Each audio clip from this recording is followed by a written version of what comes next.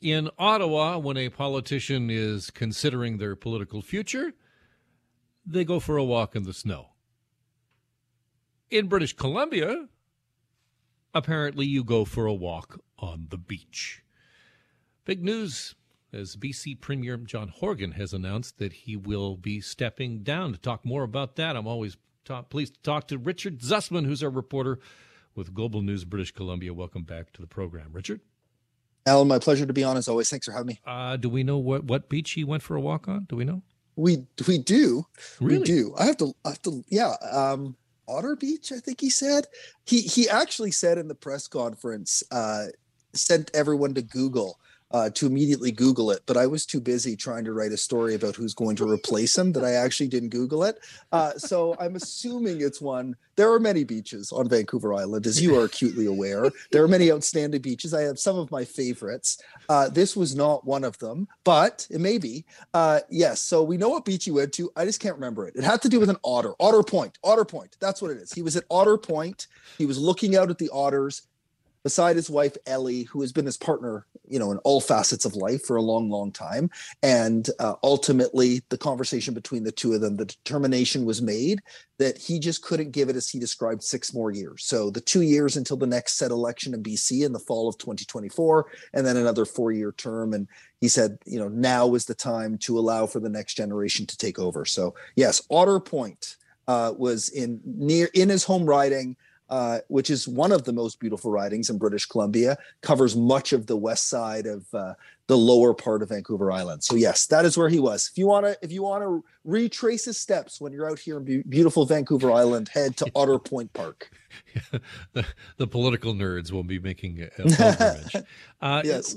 Whenever we get an announcement like this from a politician, there's you always have to kind of look beyond. Is this really what is on face value here? What's his popularity? Is that in play here? This is one of the fascinating things here, Alan. He is one of the most popular premiers in this country and has been, in essence, since the day he was elected. His popularity is actually higher today than it was in 2017 when he became premier. And this largely has to do with the fact he's tired. And he has been grinding through an unprecedented time in this country, in this province, and he's 62 years old. He's been in public life for a long time, and he ultimately made the determination. He just didn't have it in the tank. And, your listeners will be acutely aware, I think, that he has been battling cancer, that he says he's cancer-free, but that he still tires at the end of the day. Getting through the grind of the premier schedule has been very difficult for him. He hasn't had those in-person events to re-engage his energy. And I think all of that factored in. This was a guy who post-cancer had clearly changed. He had a different perspective. He wants to enjoy more things. One of the things that keeps coming up is to become the ambassador to Ireland. So to represent our country in Ireland, and I know it's a conversation his office has already had with the Prime Minister's office. So it's rare, like you mentioned, extremely rare that a premier gets to leave in essence on top. No big scandals, no big controversies, no caucus revolt, no turncoats in cabinet. He was able to sort of walk out on his terms with everybody saying all the nice things about him as he did it. I think Alberta politicians are looking over the Rockies saying, why can't we have this kind of orderly progression?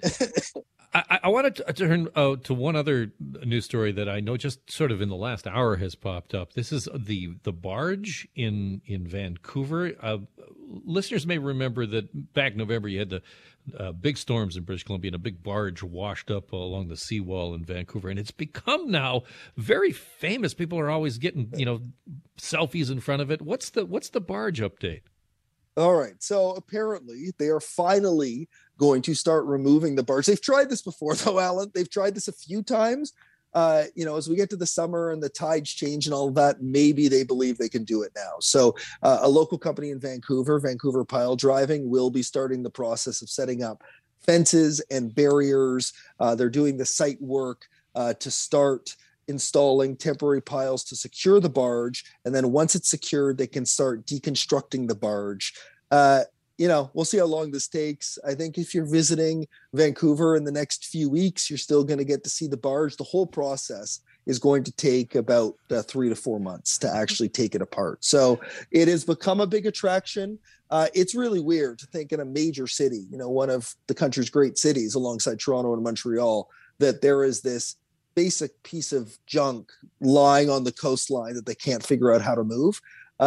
It's been, a bit of a sore spot, laughing matter around the inability to do this, but nature has other plans here. So it looks like they're finally on track to getting this thing secured so they can cut it apart, and then the story of the barge will be over.